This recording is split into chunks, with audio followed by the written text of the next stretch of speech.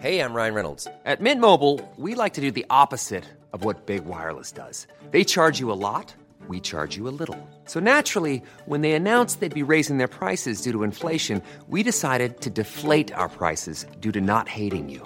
That's right. We're cutting the price of Mint Unlimited from $30 a month to just $15 a month. Give it a try at mintmobile.com/switch. $45 up front for 3 months plus taxes and fees. Promo rate for new customers for limited time. Unlimited more than 40 gigabytes per month. Slows full terms at mintmobile.com.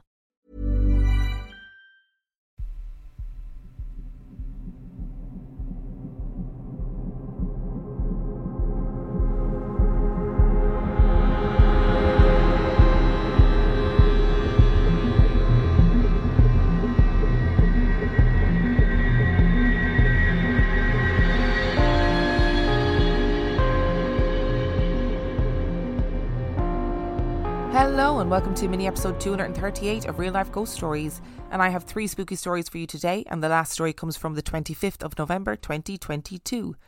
And story number 1 comes from Morgan. Just to say that this story talks explicitly about suicide and suicidal ideation. It ends at around 7 minutes in, so if you need to skip it, then if you skip past 7 minutes, you should be absolutely fine. I've been really debating about sharing my experiences, as I know some people may not consider them as such. At the time of writing this, I'm 19 and in recovery for self-harm, and I'm on medication for depression and anxiety. This story means a lot to me, because for me it has proven to me that I'm not alone in this world. I found out in 2013 through a letter that my mum had written to me before I was born that my granddad on my father's side had been murdered. I was originally told that he had died of a heart attack when I was a few months old. The letter was never finished and my mum never intended to give it to me. I found the letter when I was cleaning her room one day. It fell, and I can't describe it any other way, as if someone had meant for me to read it. I googled to see if it was true and only saw a single headline which matched my granddad's name, age and around the time that he passed away. To say life got even harder was an understatement. I was a mess. And that night I fell asleep crying and had the most vivid dream I have ever had. In my dream, I was almost a third-person view, just close enough to see but I couldn't hear anything. I saw a large brown-haired man stamp on my granddad's chest and watched as he essentially drowned from the impact. I knew it was in a toilet from the tiles around them. I woke up shaken and terrified. The morning after, I decided to try and calm myself by reading into what had happened and checking to see if it was true. I found a second article that was published the week after his death that stated the cause. I didn't see this article the day before as I was too upset to even look further into it. My granddad was attacked in the toilets of a nightclub by a man who repeatedly stamped on his head and chest. He died from a pulmonary embolism, also known as fluid, in the lungs. He drowned in his own blood. I sat in pure shock, confused and feeling sick to my stomach. I'd somehow dreamt the exact way my granddad had been killed before actually knowing how he died. Don't get me wrong, I was shitting myself, but chalked it up to a very accurate and overactive imagination. In 2018, I was 15 and not in a good place. At this point in my life, I was set on ending my time here. I had everything planned out to a T, and I was not aware of anything else bar the fact that I wanted to end my suffering. I would like to add now that 4 years later, I know this was not the answer, and suicide is a permanent solution to a temporary problem. I had letters written out ready to be found by people I loved, and in the time running up to my attempt I kept losing these letters. I would leave them in my drawer, and they would turn up under my pillow. I'd hide them in a book, they'd end up under my bed. I genuinely felt like someone was trying to piss me off, or now, as I see it, save me from myself. I placed an old crystal I had been given, and the hiding stopped. It came to the night where I attempted an overdose in March of 2018, aged 15. That night will forever stay with me as it gave me a new sense of living. I was very out of it and felt incredibly ill. I was on the bottom bunk, so my lights were strung through the slats of my sister's bunk. I remember laying underneath them and for the first time in years feeling this sense of calm and safety. Although my eyes were closed, I felt someone sit on my bed and I for sure thought it was my dad. I could feel that it was a heavier weight, but they didn't say anything. It was when someone took my hand and squeezed it 3 times that I opened my eyes to no one but me in my room. I sat up and sat forwards, and for whatever reason I felt this overwhelming sadness. I couldn't stop crying and I felt so much pain in my chest that it was practically burning.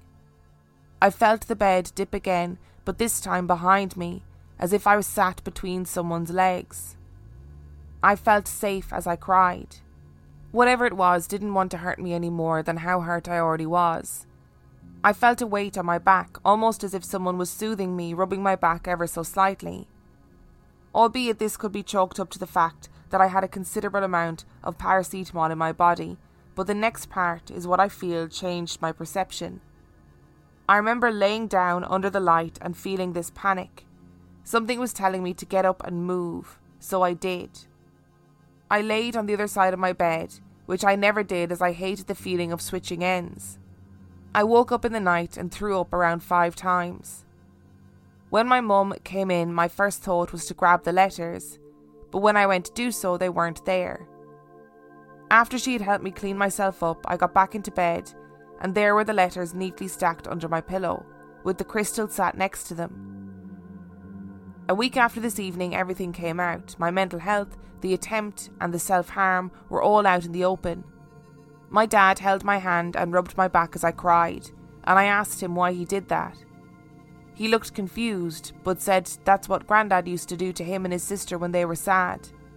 He would squeeze their hand 3 times, 1 time for I, another for love, and the last for you. I felt my whole body go cold. I then thought I would ask if he ever sat behind them. He said no, and I left it at that. In October, on my sister's birthday, she got upset when my dad sat down in front of her. The last time anyone saw my granddad before he was killed, he was sat on the floor with my sister behind him, putting baubles in his hair. He was between her legs while she played, and then they swapped so she was between his legs while he played with her hair. She said he always sat like this with his grandchildren so that they could be closer. That position always soothed them. I went upstairs and said thank you. That was the day I began my recovery, and I burnt those letters. And ever since then, when I see a robin, I say thank you and pass the message on that I'm not giving up anytime soon, Grandad. Firstly, Morgan, a massive kudos to you for being so open and honest about your mental health journey, because a lot of people don't talk about it, and it's very important to be able to talk about these things as openly and candidly as you can, because I do think it really helps other people. When other people hear that somebody else is going through these things, they don't feel as alone. And I'm also glad that you are receiving the help and the intervention that you need, because that's an incredibly brave thing to do.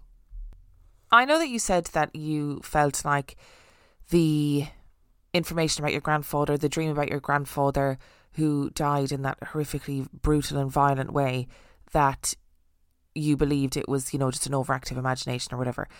I understand your thinking that, it's just an overactive imagination, or wanting to believe that, but it's a very, very specific thing to dream about. When you think that somebody has been murdered, that sort of violent death, that very particular type of violent death, is not what you would immediately think of. I mean, I haven't been in that position, so I don't know what anybody's first thought would be or dream would be in that scenario, but I just feel like it's just so specific. And I'm so sorry that you went through all of that. It sounds like it was a really harrowing experience to get to that point in your mental health where you feel like the only option is to not be alive anymore. But it really does sound like your granddad was looking out for you. That's what it sounds like. That he was there, he was trying to protect you in the first place, and then was there when you needed it most. And it's really, I'm incredibly sad and sorry that you went through all that, but it is also a beautiful story. And I am very glad that you are here to tell that story. Hey, I'm Ryan Reynolds. Recently, I asked Mint Mobile's legal team if big wireless companies are allowed to raise prices due to inflation. They said yes. And then when I asked if raising prices technically violates those onerous 2-year contracts, they said, "What the f*** are you talking about, you insane Hollywood ass?" So to recap, we're cutting the price of Mint Unlimited from $30 a month to just $15 a month. Give it a try at mintmobile.com/switch. $45 up front for 3 months plus taxes and fees. Promo rate for new customers for limited time. Unlimited more than 40 gigabytes per month. Slows full terms at mintmobile.com. Millions of people have lost weight with personalized plans from Noom. Like Evan, who can't stand salads and still lost 50 pounds. Salads generally for most people are the easy button, right? For me, that wasn't an option. I never really was a salad guy. That's just not who I am. But Noom worked for me. Get your personalized plan today at Noom.com. Real Noom user compensated to provide their story. In 4 weeks, the typical Noom user can expect to lose 1 to 2 pounds per week. Individual results may vary.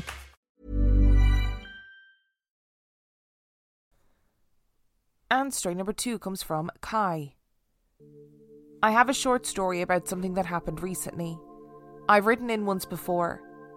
I am the girl who almost followed my mam's boyfriend lookalike into a room, which was then proven not to be him, just in time to stop myself from following the shadow.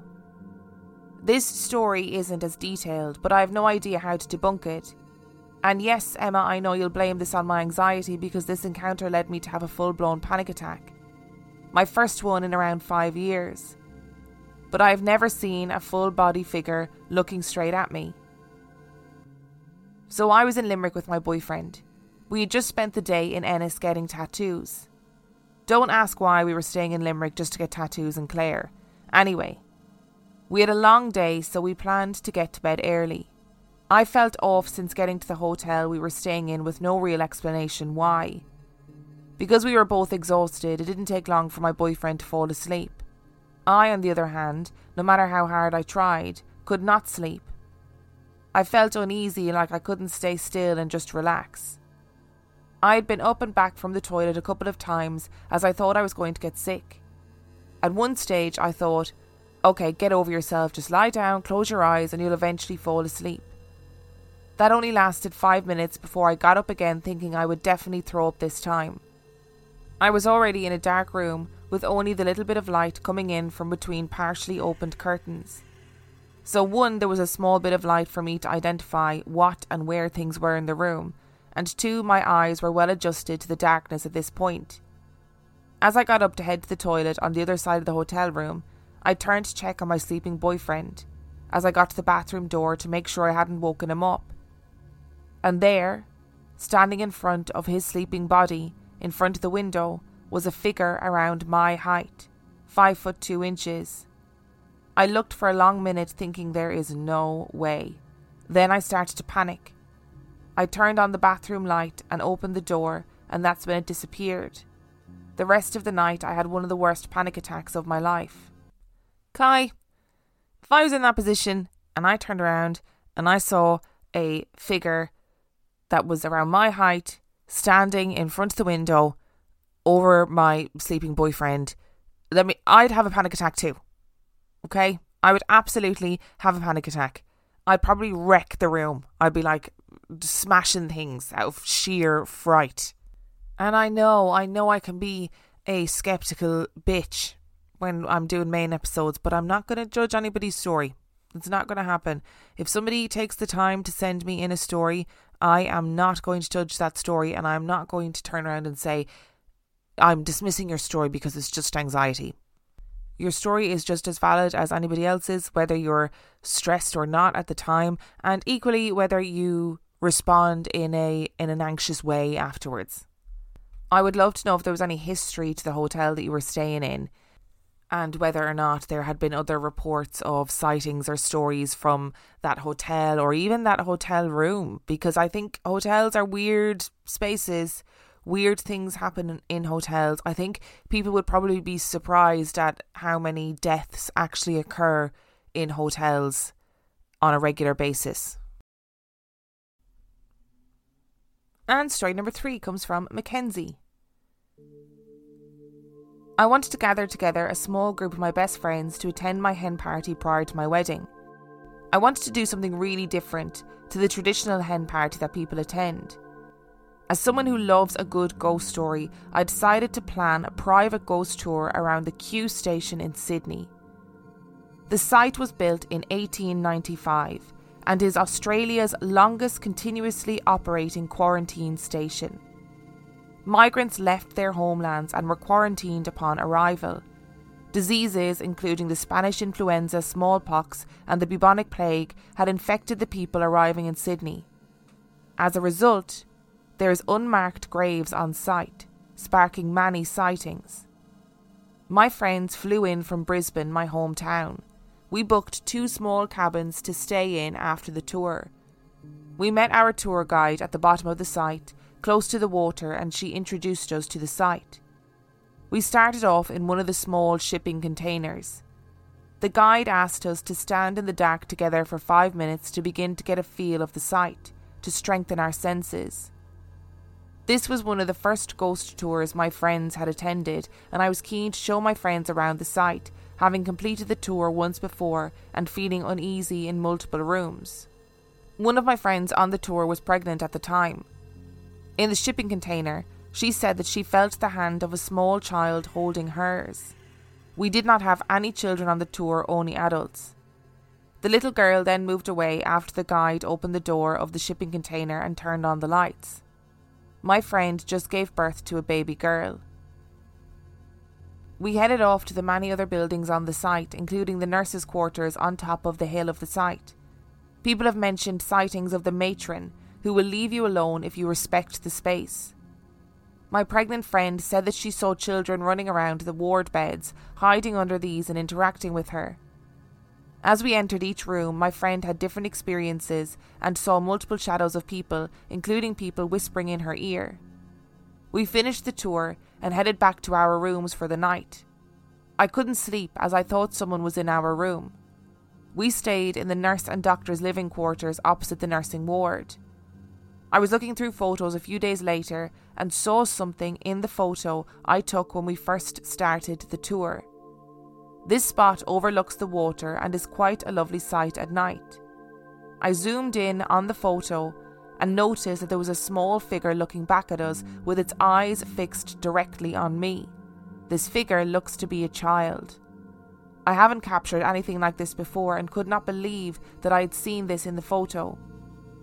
I will send you the photo. My friends think it's a retaining wall, but I see a figure.